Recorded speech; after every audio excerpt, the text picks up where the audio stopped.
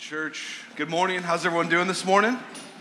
Y'all look great. Welcome, welcome. Glad to be here opening up God's Word with you this morning. If you have your Bibles, if you would grab that Bible and open up to Exodus, because Genesis, Exodus, so the very beginning. If you don't have a Bible and you are here with us, we've got some Bibles on the back table back there. You're welcome to grab that. If you don't have one personally, we want you to have that as a gift from us to you. We want you to have a copy of the Scriptures. It is the most treasured thing that we have. And so this morning, we are going to be jumping into a new series. We're going to be journeying through the book of Exodus, like Zach just mentioned. And just so y'all know, we're going to be spending about the next 11 months in the book of Exodus, walking through Exodus. And so why Exodus? Why are we looking at the book of Exodus, and why are we looking at it for that long? Well, as Michael and I have been praying, as the elders and I have been praying, we are a church, and where God has us as a church is we're a people that's sort of on the move. We know that this place here at Bonnie's where we gather isn't our forever home. The book of Exodus is a story of the people of God that are on the move, and it's a story of God delivering his people from sin and from bondage and placing them in a brand new place where they can worship and they can remember God's deliverance. They can remember all that God has done in their midst. And so we thought, man, what a great opportunity to walk through these truths of God's rescue of a people and God placing a people in a place for his glory. And so we're going to be journeying through it. We're really excited about it. This morning, Michael wishes that he could be with us. If you could pray for him. He's preaching at another church up the road in Montgomery. With all the crazy COVID stuff, we're getting calls from pastors who aren't able to preach because of all that's happening in our world today. So we're trying to help a church out up the road, and Michael's going and opening up God's Word with them up in Montgomery. So you can pray for him. It was a really short runway. It was kind of like a couple days ago, hey, can you come and preach for us? So Michael's there opening God's Word, and I'm here this morning. So here we go. This morning we're going to take an overview. What is Exodus all about? It's going to be an introduction. It's going to say where are we headed? How does this book begin? And we're going to get all the way into chapter 2 this morning. It's a long book, so we've got a long way to go, but this is quite an introduction. So where Genesis ends sort of on a high point. So if you are a student of your Bible, you've got Genesis, and Genesis ends, it's the first book of our Bible. It ends on this high point. God's people are doing well.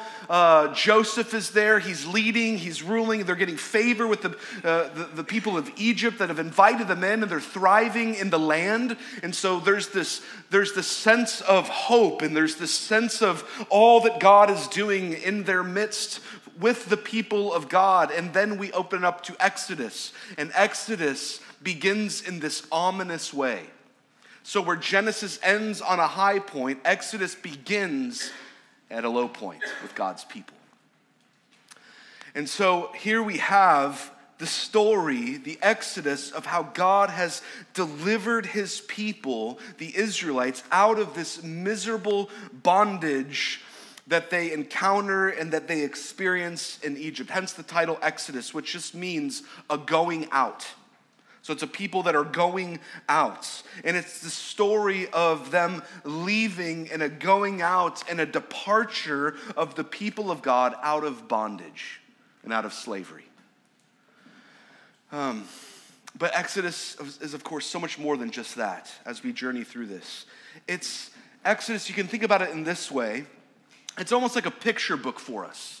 We get these vivid, detailed pictures. It's a picture book of how God calls and redeems a people for his own possession. How God sees a people, he calls them, and he rescues them, and he redeems them even in the midst of their sin and says, you're mine. And he gathers to himself a people. It's how they become a distinctive people walking through this world under the guidance of God's holy law that he gives to them through Moses, all for the praise of his name.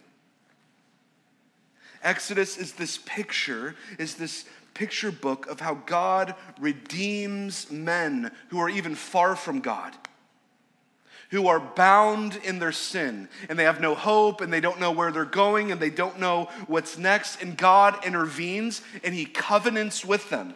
He's saying, even though you don't know where you're going, even though you're in sin, even though you're in bondage, I'm making a covenant with you, and my promise will stand true and last forever.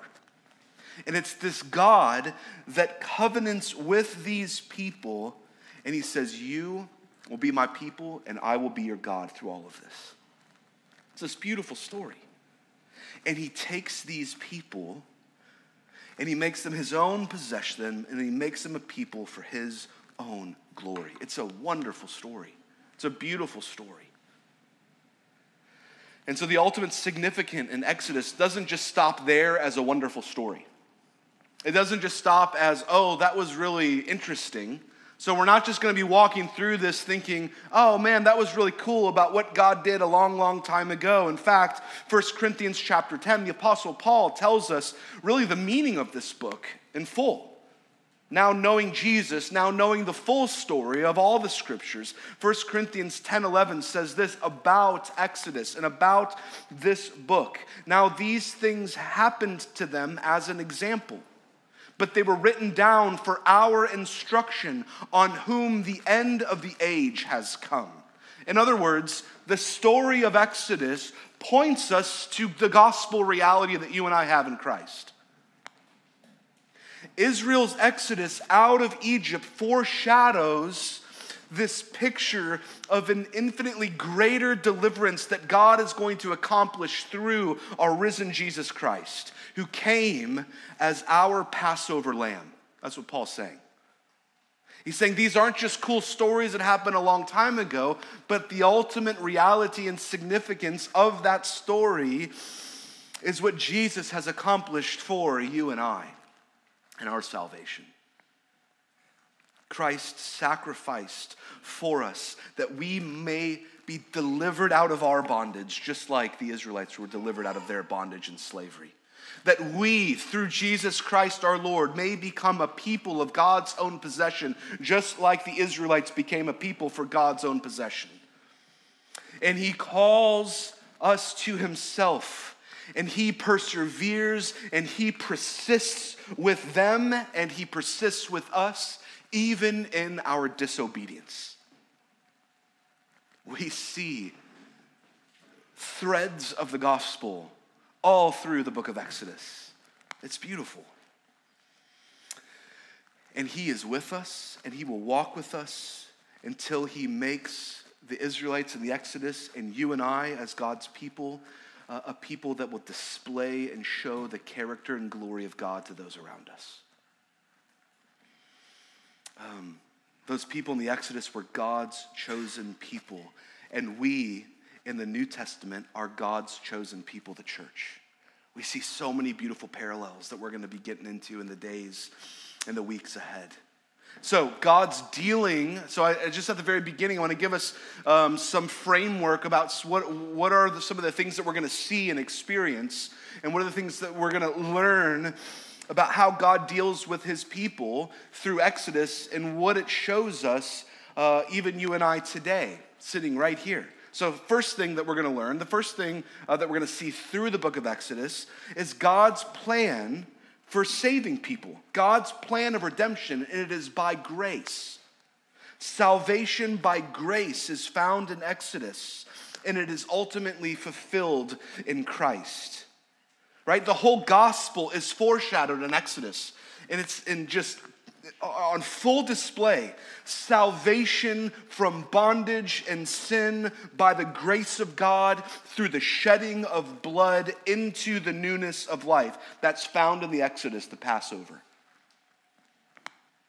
And it is fulfilled in Christ. Secondly, what we're going to see through journeying through Exodus is we find God's pattern for shaping his people. For shaping his people. That when God brought his people out of this Exodus, when he brought them out of bondage, that was just the very beginning. That was sort of the very beginning of all that he wanted to do in and through them. His purpose ultimately was not just that he would save them out of bondage and sort of leave them on their own, was that his purpose was that he would dwell with them that his presence would be known among them, that he would be a God dwelling with his people in the temple, in the tabernacle, that the Creator is known among his people. It's this beautiful truth. In the New Testament, we read that God still dwells with you and I. That God still dwells in a very real way with you and I in his temple, but now you and I are called the temple. So God says, I dwell in you. You are now the temple of the Holy Spirit, and we get to walk out this life in this world displaying and reflecting the fact that our God is with us, and he walks with us, and he is for us. And a beautiful reality now through Christ. And finally, something we're going to see in Exodus is we're going to see the most wonderful provision and care of God through a people in suffering. We see a good God have just infinite amounts of care for his people as they walk through the unknowns, as they walk through sin, as they walk even in rebellion. God still and continually pours out his care on them. Seemingly limitless and boundless care. And he provides for them in so many ways in the wilderness. He provides for them a way. He provides for them leadership. He provides for them water. He provides for them food. All of their needs, when they seemingly had nothing to cling to in the wilderness, God intervenes and gives to them and provides for them and gives them hope in the midst of the wilderness and gives them purpose even in the midst of their pain. So what does that mean?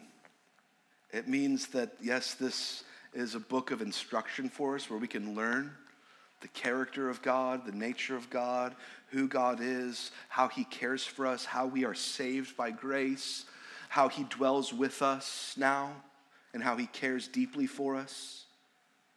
But this book is also a profound challenge to us. It's a challenge to us that God wants to even take us and not just save us and leave us as static people where we're at. But he wants to save us and rescue us for a purpose. And he wants to take us on a journey that, no, it may be difficult and there may be some unknowns out in front of us, but he is moving in your life in such a way so that the glory of God might be known around you.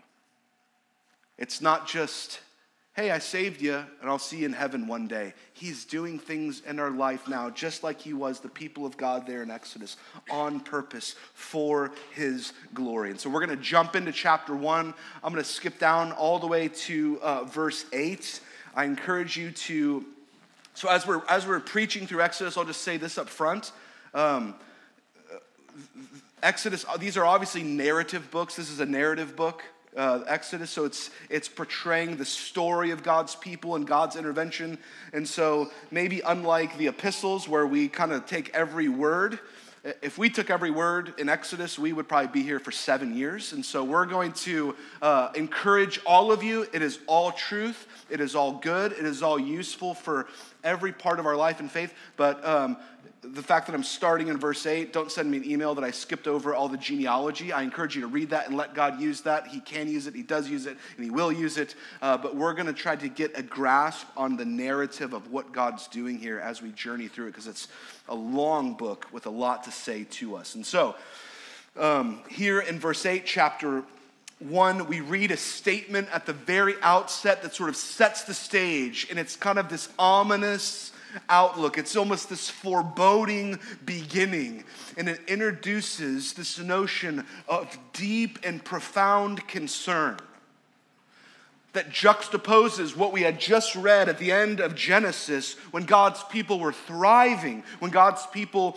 were abounding, and Joseph was promoted to prime minister over all of Egypt, and God's people were being shown favor, and they'd been given land, and Joseph and God's people were doing great, and all of a sudden, Exodus opens, and within the first few verses, we read this in verse 8. Now there arose a new king over Egypt who did not know Joseph. They did not know Joseph. So if you know this story of Genesis, you are immediately confronted with the weight of this. The weight of this statement, because like I said, Genesis ends. The children of Israel are invited to move from Canaan, where the famine had hit so heavily, and they move into the borders of Egypt, and they're given a place in the place of Goshen, and they're settling as a people. Joseph is prime minister. He's ruling in Egypt. He's given leadership even amongst this other people. And so as the years pass, this population of Hebrews is growing, and they're living in the borders of Egypt. In this land that God had given to them through the Pharaoh. And so they enjoyed all the blessings of the Pharaoh. They enjoyed the blessings of having Joseph being promoted to the level of prime minister. Things were looking really, really great for God's people. They were thriving. And we open in Exodus in these dark, unsettling words in verse 8. Now there arose a new king over Egypt who did not know Joseph. What's going to happen? Meaning this, the favor and the knowledge of God's people, that's all in the past. There's a new king in town. And this new king did not know Joseph. And this shows us and this signals for us this radical shift in the relationship between these Jewish immigrants and the nationals of Egypt. And this new king, as we go on, verse 9, says, "Behold, the people of Israel are too many and too mighty for us." And so in his eyes, this new king, he's very concerned with all these Hebrews that are kind of populating his land. He's like, look at all these Jews in my land. Look at all these Hebrews. There's so many, and they're too mighty for us. And so he goes on in verse 10, he says this, "Come, let us deal shrewdly with them, lest they multiply. And if war breaks out, they join our enemies and fight against us and escape from the land." So this new king is looking at these Hebrews, these Jews. And he says, we've got to deal shrewdly with them. In other words, he says, we've got to be careful, because on one hand, we don't want them to leave, because all of these Hebrews are basically our labor force that drive our entire economy. So we don't want them to go anywhere, because they're cheap slave labor for us, for our entire economy to be bolstered.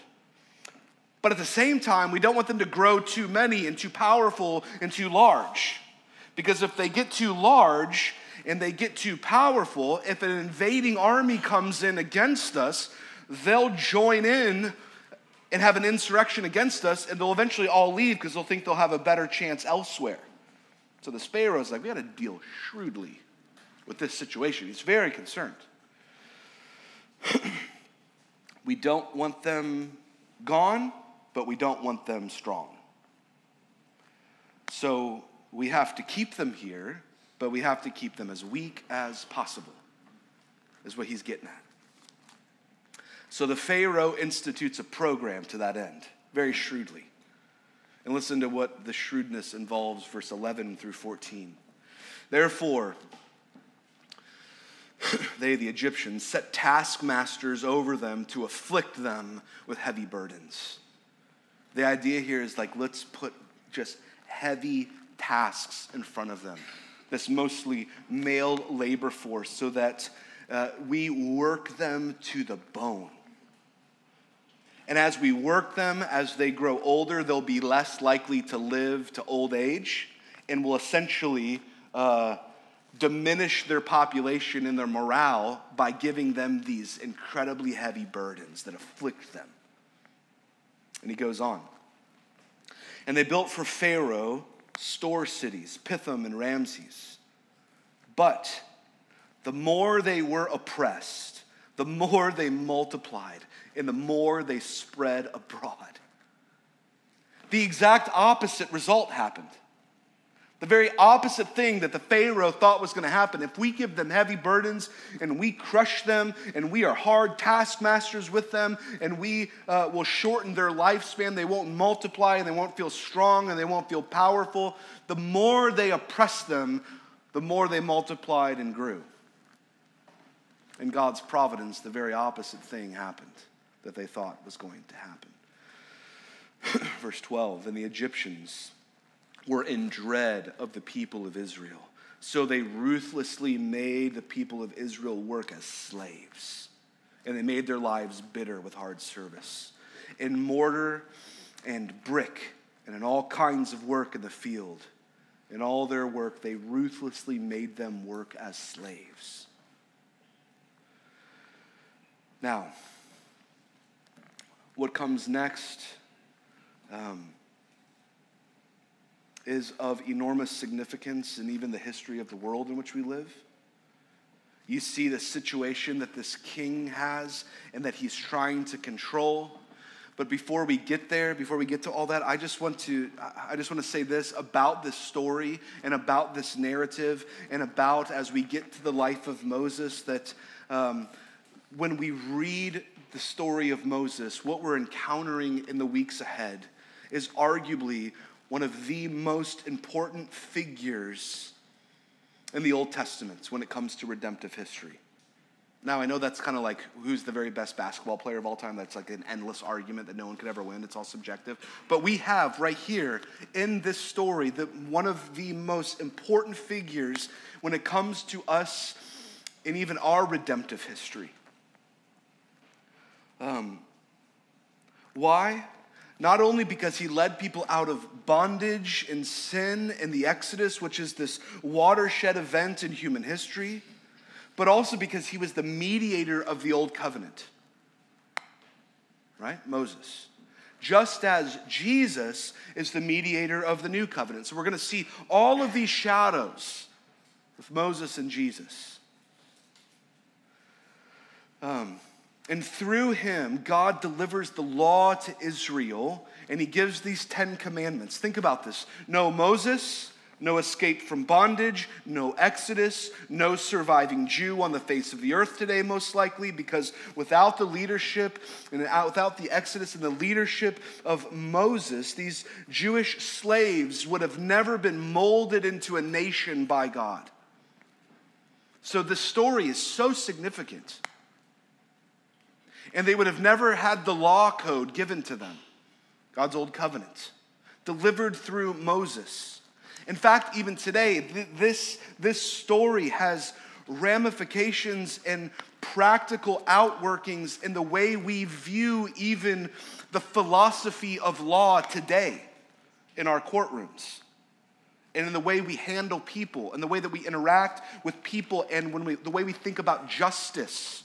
So the law code came and it gave the people of God this model and this expectation of what justice looks like and what human flourishing might look like. And it trickled down into Roman law eventually. And it trickled down into, years and years later, into British law. And all of this code trickles down even into American law and our systems and our understandings of people and justice and all of these wonderful things. So this story of God redeeming a people is having ripple effects for you and I today based on what God did and how he delivered his people. It's incredible when you just think about it. So you cannot even think about Western civilization without seeing the impact of the Exodus and the giving of the law in all facets of life. This man, Moses, who we're going to meet in this book, had enormous significance. In the early chapters that we're looking at right here, reveals to us by the extraordinary providence and sovereignty of God, how he gave the world this one Moses. And it changed the fabric of our world. With all the things against him, with all these things that we just read, this ominous beginning, this hardship, this slavery, through all of it, through God's providence, through his care, he gave to us, and this incredible man, Moses. And so now we've got this fear of Pharaoh with these Hebrews that are escalating, and this story that's developing, and he's furious about all this, and he's concerned about all of this, and he enacts this new program of shrewdness in order to protect his concern about this growing population of the Hebrews. And his plan is heinous. His plan is to destroy the male-born Hebrew babies, to quell this population. Now, we just came off of the Advent season, the birth of Christ, and this plan is not unlike the one that we read about and heard about with Herod enacting a plan to destroy the Christ child that would come, that ordered the killing of all the baby boys. And so this king issues a decree to the newborn Jewish boys, verse 15 and 17. Then the king of Egypt said to the Hebrew midwives, one of whom was named Seraphim and the other Puah, when you serve as a midwife to the Hebrew women and see them on the birth stool, if it is a son, you shall kill him. Now, this isn't just like government-sanctioned abortion, as horrible as that is. This is the government, the king, commanding infanticide. The king instructs the midwives, if you see a baby and it is a boy, you're to end that boy's life. But if it is a daughter, she shall live. Verse 17. But, I love that word in the scriptures when you encounter that word. It is full of tremendous hope. Something comes along that thwarts the decree of the most powerful ruler in the world. And it comes from very unlikely people. But the midwives thwart the plan of the most powerful ruler in the known world. But the midwives, who no doubt were intimidated and were so afraid at this decree that came down on them. Never did they think that they would hear those words, I'm sure. And this powerful Pharaoh, this powerful king, gave them this decree. But the midwives feared God.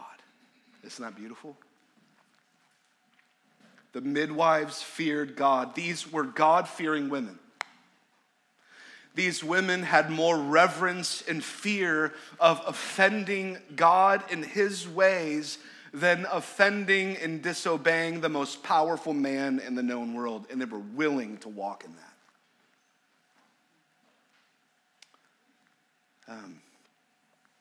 Without that fear of God, or another translation is awe, like their awe of God, they're enraptured with God, reverence of God, there would be no Moses, there would be no Exodus, and there would be no law.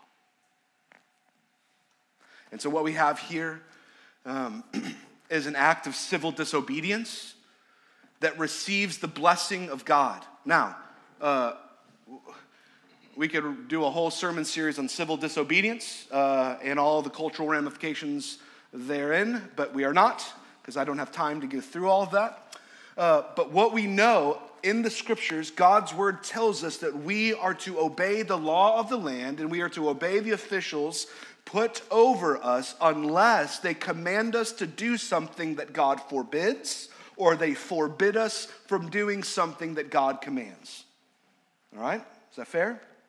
In this case, right here, they were commanded to kill these baby boys, which violated the character of God and their conscience. So they disobeyed the decree of the king. It says, and they did not do as the king commanded them, but they let the male children live. Pharaoh gets wind of this. He finds out what's happened, and he calls these women up. Can you imagine being invited up to Pharaoh's chambers? He calls these women up. He says, what are you doing? You've saved all these babies. You haven't done what I've told you. And the midwives respond with a lie. They respond with a lie. A righteous lie, you might say. You're like, whoa, wait a minute. This is getting weird. Thought we're at church. Kids, plug your ears. Don't lie to your parents. This is not a license to lie to your parents. And you're thinking, wait a minute, I thought we're supposed to be a people of truth. I thought we're supposed to be a people to always tell the truth and not be deceitful and not lie. Isn't that like one of the things that we're taught like from the time we step foot in the church? Don't lie, don't lie, don't lie. Yes, we are. But here's the principle. We are always to speak the truth to whom the truth is due. We are always called, when I talk about the law, going back to that, to tell the truth, the whole truth, and nothing but the truth, so help me God. In the case of justice, yes. But here's the scenario that we're dealing with right here. Or here's a scenario that maybe can help us understand. If the enemy crosses into your borders and they find you and they ask you where all of the rest of your platoon is stationed because they're ready to go mow them down, do you tell them, are you obligated by God in his character to rat out where all your friends lie in waiting so that the enemy can go take them out? No. Another example. Someone comes, breaks the door down of your home. These are of course a little outrageous, but this gets the point across. Bent on harming you and maybe your children. And they find you. Are you obligated right then and there to tell them where your children lie hiding in your home somewhere? No, you're not. That's what's happening right here. This was godly deceit, and it receives the full blessing of God. They lie to the king. Verse 19. The midwives say to the Pharaoh, so this was their lie. This was their excuse. Because the Hebrew women are not like the Egyptian women. So why are you doing this? Why are you letting these boys live? They're not like the Egyptian women, for they're very vigorous, and they give birth before the midwife comes to them. They're like, I don't know what to, by the time we get there, the baby's already born and they're taken away. They're not like your Egyptian women. They're very different. So they tell them something to try to get out of it. Maybe not a great lie, but it's a lie, okay, right? And then we're told the result of the lie that they told to the king of the land. Verse 20, God dealt well with the midwives. God blessed them for their brave disobedience and dissent of Pharaoh's program. And the people multiplied and grew very strong. Verse 21 and 22, and because the midwives feared God, he gave them families, and then Pharaoh commanded all of his people, every son that is born to the Hebrews you shall cast into the Nile, but every daughter you shall outlive. The king is enraged. Every male child, he put him to death. Again, he doubles down. And this, right here, this moment, this fabric is the fabric in which Moses is born into. We're going to just get real quickly into chapter 2, because I can't say all that and not get to Moses. Verse 1, chapter 2. Now a man from the house of Levi went and took his wife, a Levite woman, and the woman conceived and bore a son.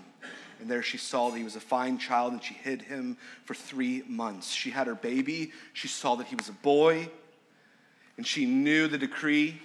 She knew the fate of this boy, so she hid him, or he would be put to death. She hid him for 3 months. Now, that's a miracle right there. How do you hide a baby for 3 months? It's like maybe you can keep a little one quiet when they're for the first 6 weeks, but by the time they're 3 months, people know there's a baby around.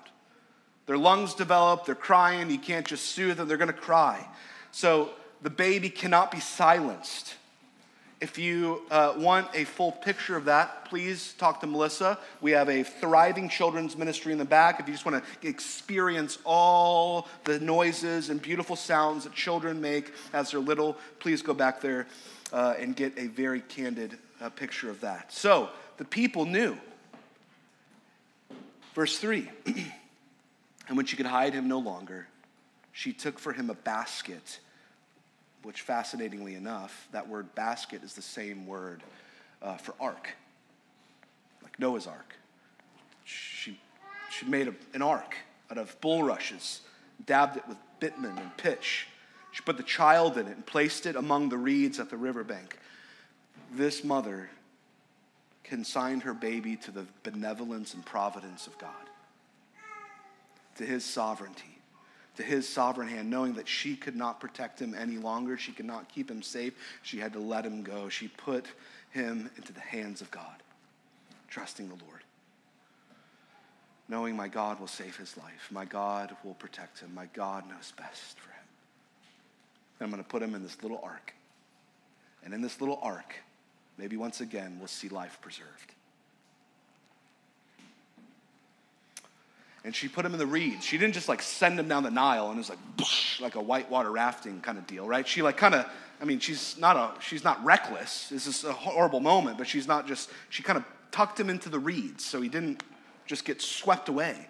And then he sent Moses' sister to keep watch, to see like what was going to happen, what was going to go on here. And then in an amazing turn of events here in the story of Exodus, in the fabric of Moses' life, these women came down to bathe in the river, and they weren't looking for Hebrew babies to adopt. They were looking to take a bath, but this just wasn't any lady. This was Pharaoh's daughter. Shows up. And you can imagine the terror in this mother's heart, the terror in Moses' sister's heart as she sees the one that put this horrible verdict down, the daughter of that man walking down to the river where she will discover this child. And she's coming closer and closer and closer with the Pharaoh's daughter and her maidens. Verse 5, chapter 2. Now the daughter of Pharaoh came down to bathe at the river, while the young woman walked beside her at the river. And she saw the baskets, or the ark, among the reeds, and sent her servant women. And she took it. She said, what is this? Verse 6. And when she opened it, she saw the child. And behold, the baby was crying. She opens this basket, and there's a crying Hebrew baby. The daughter of Pharaoh looks down, and this baby starts to weep. And then we read this. She took pity on him and said, this is one of the Hebrew children. Now, a lot of other translations, our ESV that we're reading today says took pity. A lot of other translations say she had compassion on him. And I like that. This woman takes this crying baby out of a basket in the river, and she doesn't say, I better give this to Dad to do what Dad's going to do. She looks down at this crying child, and she has compassion. She has compassion. She was moved in her heart. She had no idea who this was. She had no idea of the Exodus. She had no idea of the Ten Commandments. She had no idea that in her arms she was creating the mediator of the Old Covenant. But there he was. And she had compassion. Exodus 2, 7 through 9. And then his sister said to Pharaoh's daughter, shall I go and call a nurse from the Hebrew women to nurse this child for you? And Pharaoh's daughter said to Moses' sister, take this child away and nurse him for me, and I'll give you your wages. In other words, shall I take this child and go find a nurse? In other words, I'm going to take it back to mom? And Pharaoh's daughter's like, yeah, do that, and I'll pay you to nurse this baby. And mom was like, oh, of course. In God's providence, protecting this child. Verse 10. And when the child grew older, she brought him to Pharaoh's daughter, and he became her son. She adopted him. And she named him Moses because she said, I have drew him out of the water. That is the backdrop of this story of redemption. That is the backdrop of the story of where we see God forming for himself a people for his own possession, to reflect and display his glory, where we see that God will dwell with his people, where we'll see the law come, where we'll see these beautiful pictures of salvation by the shed blood. It all started right here in this backdrop. Shadows and pictures of the gospel that we now have fulfillments of in our risen Lord Jesus Christ. It is a beautiful story of redemption. And what's striking to me here at the very end, that this was how the life of Moses began, but it will be, catch this, last thing, it will be 80 years from this moment until Moses meets the living God in the burning bush in a Midianite wilderness. 80 years. So many of us think, well, God can't use me. I'm too young, I'm too old, whatever it is. God, my time is gone, whatever it is. It was 80 years later that God showed up and did a wonderful thing in his. So if you're in here and you think, God can't use me, God doesn't know whether, God's providence is perfect for your life, and he shows up at just the right time. Let's open our hearts and open our ears to the moving of God. He is real and he is with us. Let's pray together, church. Lord, we thank you for your word. We thank you that as we read, even in the Old Testament, we see shadows of the glorious good news of the gospel and how they're fulfilled now for us in Christ. Lord, we thank you that even in the most unlikely circumstances and even what seems like the most horrible cultural things that could be going on, you are still moving and you can still show up in profound ways. And so, God, I pray for each of us in this room, God, that no matter what we're going through, that the word of God this morning encouraged us, that you are knitting together our story in your providential way, that you will care for us, that you will not forget about us, that you will not leave us, you will not forsake us. And God, you've given us great hope, that you've adopted us into a family, that we are a people with a purpose, that we're headed somewhere because you are leading and guiding, and that you even dwell with us. Lord, we thank you. In Christ's name we pray. Amen. Well, church, I'm going to just ask you to remain seated. I just want to have a time of reflection. We kind of introduced this book and heard just the beginnings of Moses' story, God's care, his providence, his protection, his hand intersecting his life in the most unlikely of ways. And I want to invite us just for a moment to just meditate on the Lord. Think about the ways that God has orchestrated your life, what you're walking through right now, and thank him for whatever place you're in. And maybe for the first time for some of us, recognize that he is working, that he is moving, that he is molding and shaping and guiding you. And he's calling you toward something. He's calling you into something. He's calling you to belonging, even though the circumstances of your life may not feel that way. Even culturally, it may not feel that way, but God is on the move.